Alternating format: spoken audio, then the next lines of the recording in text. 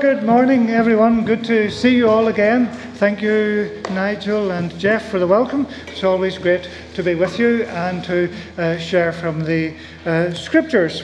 And of course, as always, we have known the Lord's presence as we have been remembering Him in His own appointed way. So it's great to be here. And we're excited because we're turning to God's Word. And it is a living Word. And although the events happened a long time ago, God has always something to say through His Word, because the things that were written in the past were written for our help and instruction and learning. So we're turning today to a great story that you've heard before, and I will read a few verses from Daniel chapter 6. One of the stories in the Bible that everybody knows, I think. Daniel chapter 6. This is the story of how Daniel was thrown into the lion's den. And I hope you will read the whole chapter when you go home and get the gist of the story. But right now we will read a few introductory verses and then we'll get into the story. Daniel chapter 6 verse 1. Let's hear the word of the Lord. It pleased Darius the king to set over the kingdom 120 satraps, to be throughout the whole kingdom, and over them 3 officials, of whom Daniel was one, to whom these satraps should give account, so that the king might suffer no loss. Then this Daniel became distinguished above all the other high officials and satraps, because an excellent spirit was in him, and the king planned to set him over the whole kingdom. Then the high officials and the satraps sought to find a ground for complaint against Daniel with regard to the kingdom. But they could find no ground for complaint or any fault, because he was faithful, and no error or fault was found in him. Then these men said, "We shall not find any ground for complaint against this Daniel, unless we find it in connection with the law of his God." Then these high officials and satraps came by agreement to the king and said to him, "O King Darius, live forever. All the high officials of the kingdom, the prefects, the satraps, the counselors, and the governors are agreed that the king should establish an ordinance and enforce an injunction that whoever makes petition to any god or man for 30 days, except to you, O king, shall be cast into the den of lions. Now, O king, establish the injunction and sign the document, so that it cannot be changed, according to the law of the Medes and the Persians, which cannot be revoked." And King Darius signed the document and the injunction. Amen. The Lord will graciously bless His truth to our hearts as we look at it together. There are many paintings that you will have seen about Daniel. There are many books of children's stories with Daniel, and most of the ones I've seen are wrong. There's a number of things wrong with them, but the first one is that they nearly always show Daniel as a young man or middle-aged. He wasn't. He was about 80. Maybe a bit more than that, but at least he had to be at least 80. But last week we looked at another well-known character who didn't live up to his name. His name was Absalom. We saw last week Absalom, David's son, had been called Abshalom. Abba, father, shalom, peace. He had been called father of peace, and he wasn't a father of peace. He was a bad rascal. He was treacherous, he was evil, he was wicked, he was proud. He was one of them, but his name meant father of peace. He didn't live up to that name. But Daniel is different.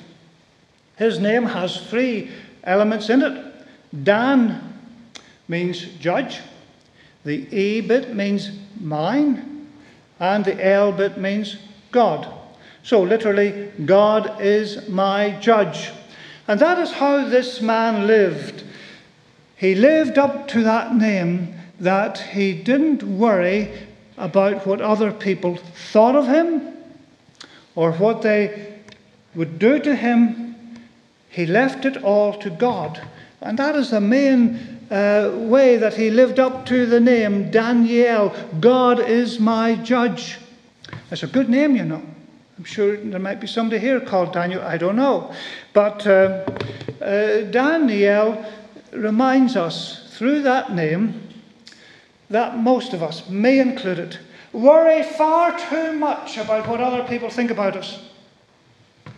Well, the amount of bother we could avoid if we weren't looking over our shoulder to think what so-and-so has been saying about us or what they think about us, or how somebody else is getting on better than we are. Being bothered about other people is something that's very common. It happened to me. I remember as a young person in work study, I remember yet where I was standing the day that God said to me, look, you're spending too much time worrying about what that other guy is doing. He's getting on better than you. He's getting promoted better than you.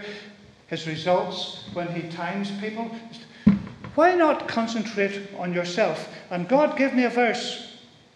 And it was when Peter said to Jesus, pointing to one of the other disciples, what's going to happen to him? And Jesus said, what is that to you? You follow me. In other words, mind your own business. Get on with your own life. And, you know, sometimes we need to mind our own business and just get on with our own lives. And Daniel was like that. There was things happening all around him. But he was allowing God to be the judge of what he did. He sought to put God as the number one person whom he wanted to please. He was living in difficult times. Nebuchadnezzar had destroyed the city of Jerusalem. And even many years before that, he had taken prisoners, including Daniel, and carried them to Babylon. Now Nebuchadnezzar was gone. Babylonian kingdom had fallen to the Persians. And in times like that, most of the administrators of the old kingdom would, disappear, fall off a balcony, or be executed or something. But Daniel somehow attracted the attention of the new Persians. This man who lived to please God, not man, somehow they noticed that he had ability. But more than ability, he had integrity. And it's hard sometimes to get people with integrity. He could be trusted. And the new king, Darius, needed somebody that he could trust. So they were difficult times, envy and corruption all around. But this man stood out like a light. And, that's what God needs in the world today, because in a dark world, he has sent us to be lights, not to fall into the traps of the way other people run business. I remember when I got my first job in a factory, in a work-study office, the manager said, I believe you're good living. He says, that's all right.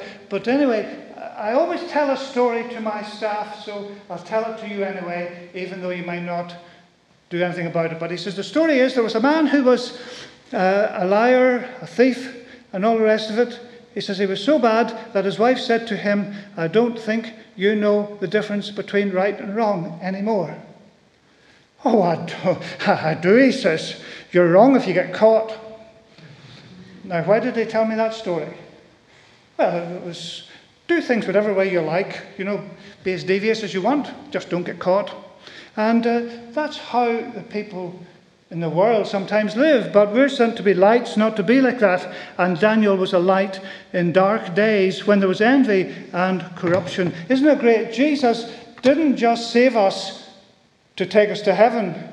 He saved us to be lights in the world where we are now, to make a difference, to show that our way of doing things is Jesus' way and it's not through corruption. So then, this crowd, we read that they came by agreement in verse 6 to the king. They decided this man is not, we can't bribe him, we can't corrupt him, we can't find any fault in him. He's going to make our life a misery.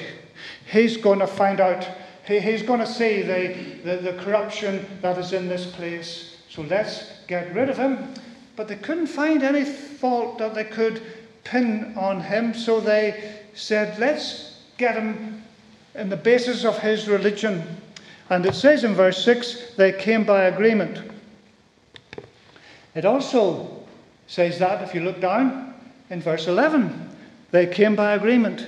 And in verse 15, they came by agreement. And when the Bible repeats things, it's because they're important. So 3 times they came by agreement. Now, there are different ways of coming by agreement. You came by agreement here today to the service at 11 o'clock, didn't you? Yeah, that's one way of coming by agreement. There was one night, Audrey and I were coming home from, I think it was a concert in the Ulster Hall, as far as I know, and we were parked our way up on the other side of the old Telegraph building at Kent Street.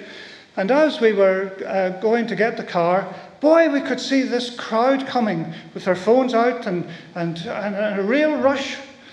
And it turned out that somebody had got word on their phones that there was a rave somewhere. And they were all running by agreement to the rave. So there's different ways of running by agreement. And the word here, the Aramaic word here, is more like guys running to a rave than running to a prayer meeting. It was one of the Hebrew study Bible I have says that you should translate it, they thronged together maliciously. So this was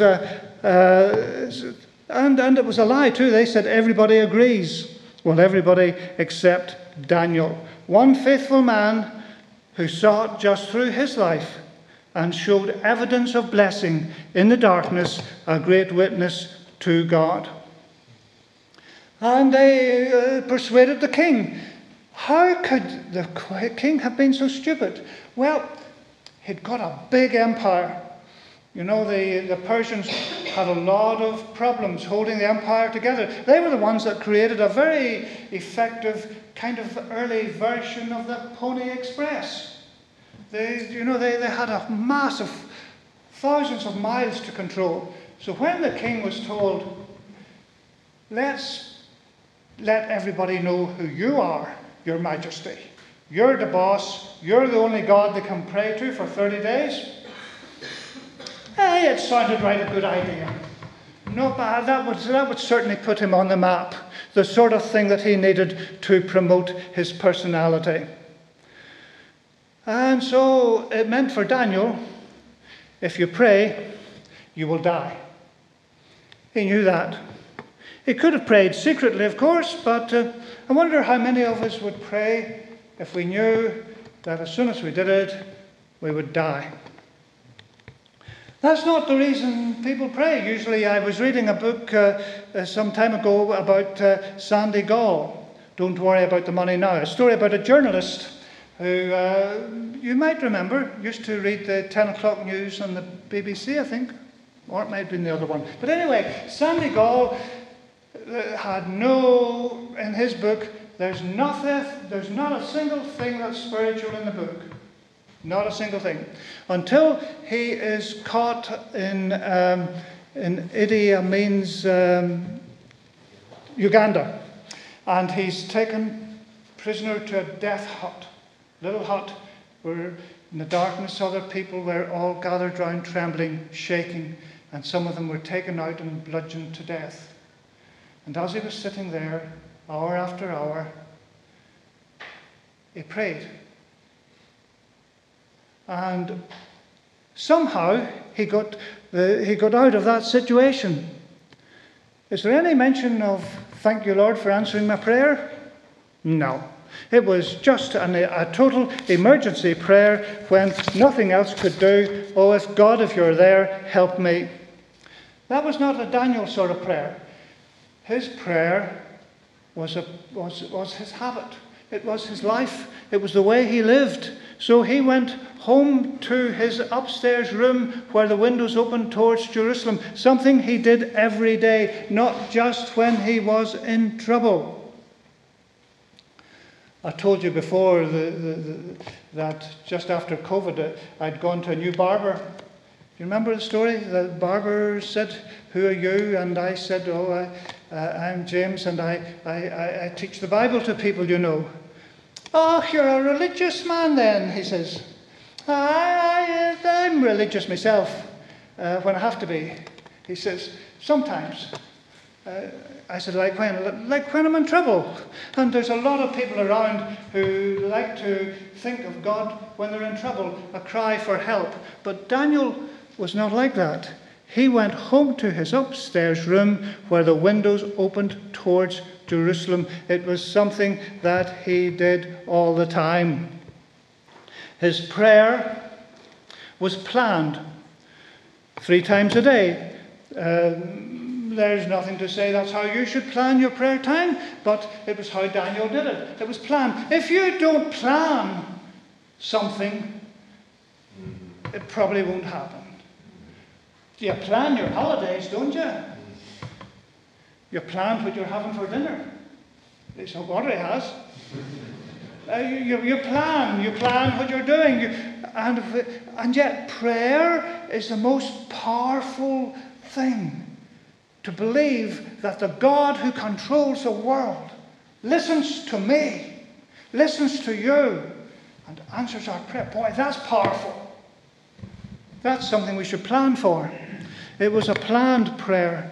We should plan a time that we feel we can get alone with God or with others.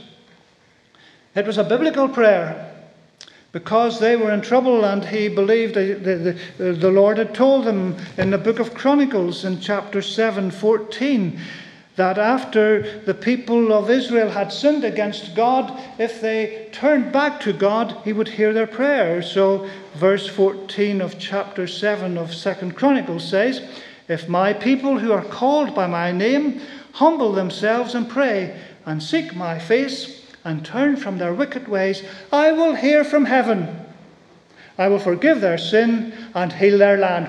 What a wonderful promise. And Daniel believed it. So he was a man who was biblical.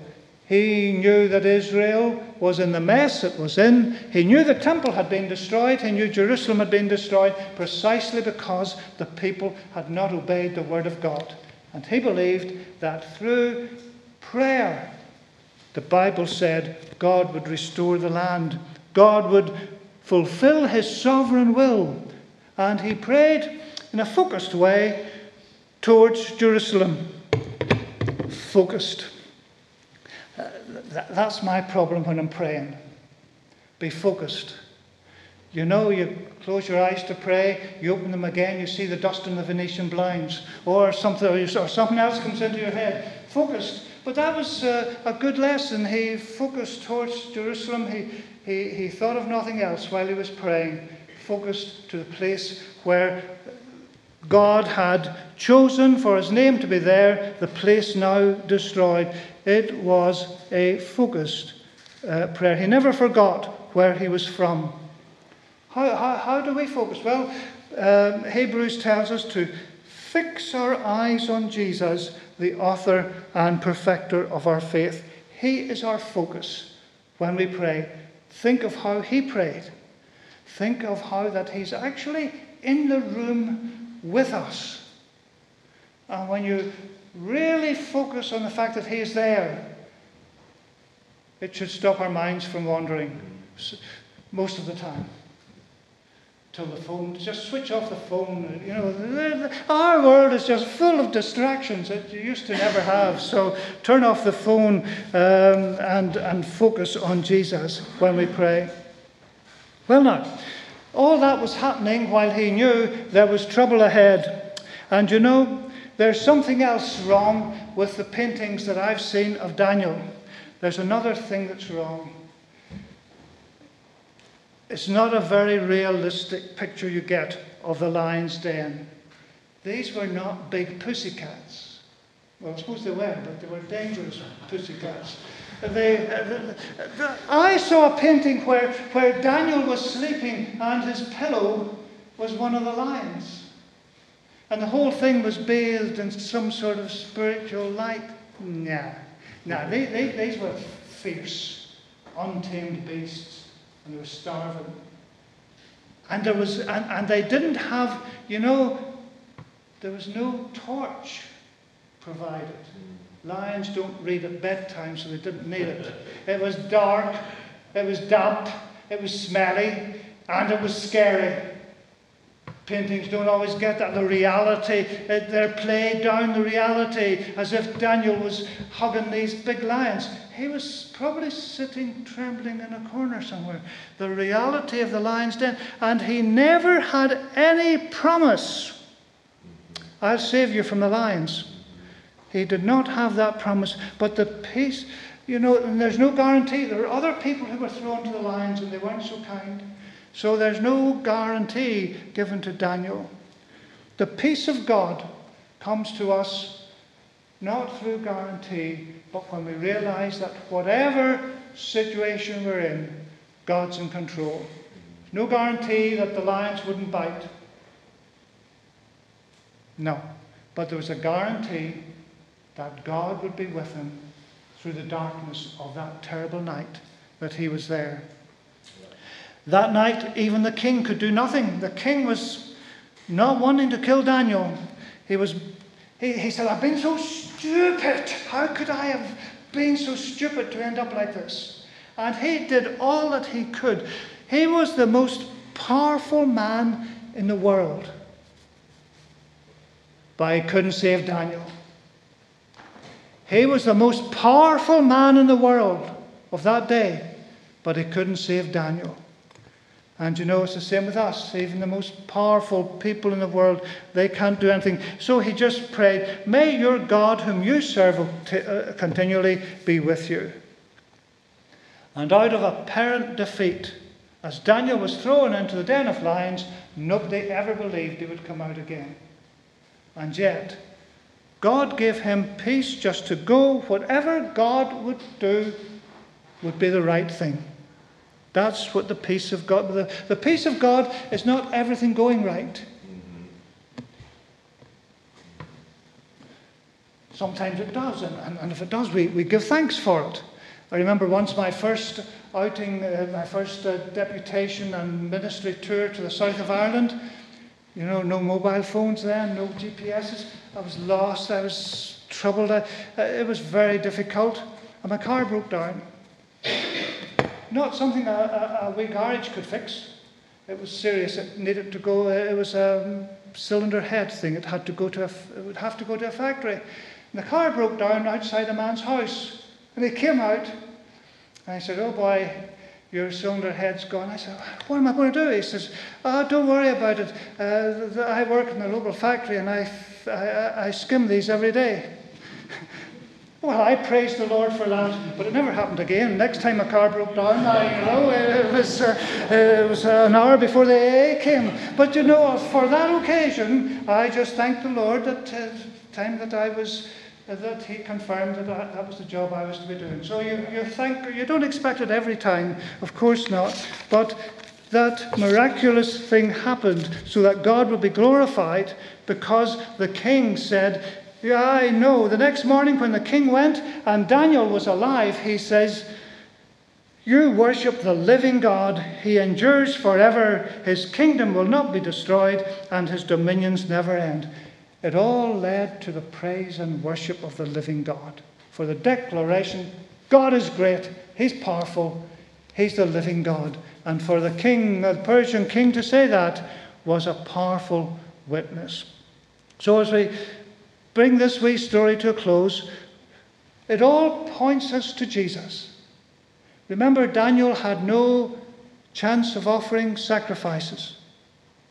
There was no temple. There were no sacrifices for him in Babylon.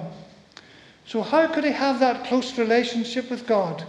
Well, he, like all the Old Testament people, was looking to Jesus. The Old Testament sacrifices were just a symbol pointing you to the essential sacrifice of all time, the center of history, the death on the cross. We look back to that. Daniel looked forward to it. And remember the similarities between him and Jesus. Both valued prayer greatly. Both were watched carefully to see if they could find any fault. Both prayed towards Jerusalem. Jesus said, "Oh, Jerusalem, how often I would have gathered you like a mother hen would gather her brood, and you would not come." So they both prayed towards Jerusalem. Both were betrayed. And both were sentenced to death. And when Daniel was thrown down the pit where the lions were, a big stone was rolled over. So both had their graves sealed with a stone. And both were raised from the place of death.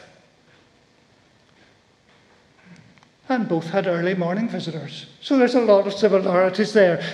All the Old Testament stories point you forward to Jesus, the one who paid for our sins and rose from the dead. So if you came here this morning feeling disheartened, and it's possible sometimes that happens, we feel disheartened. If you feel everybody's against you and there's nothing to look forward to, take courage, because Daniel's God is still alive.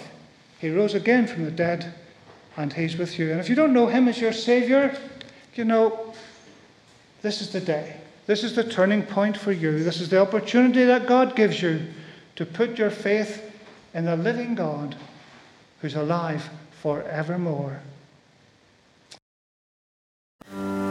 Thank you for listening to this Castlereagh Fellowship podcast. For more podcasts, Bible teaching videos, and to see what's going on at the church, please visit our website, castlereaghfellowship.com. God bless.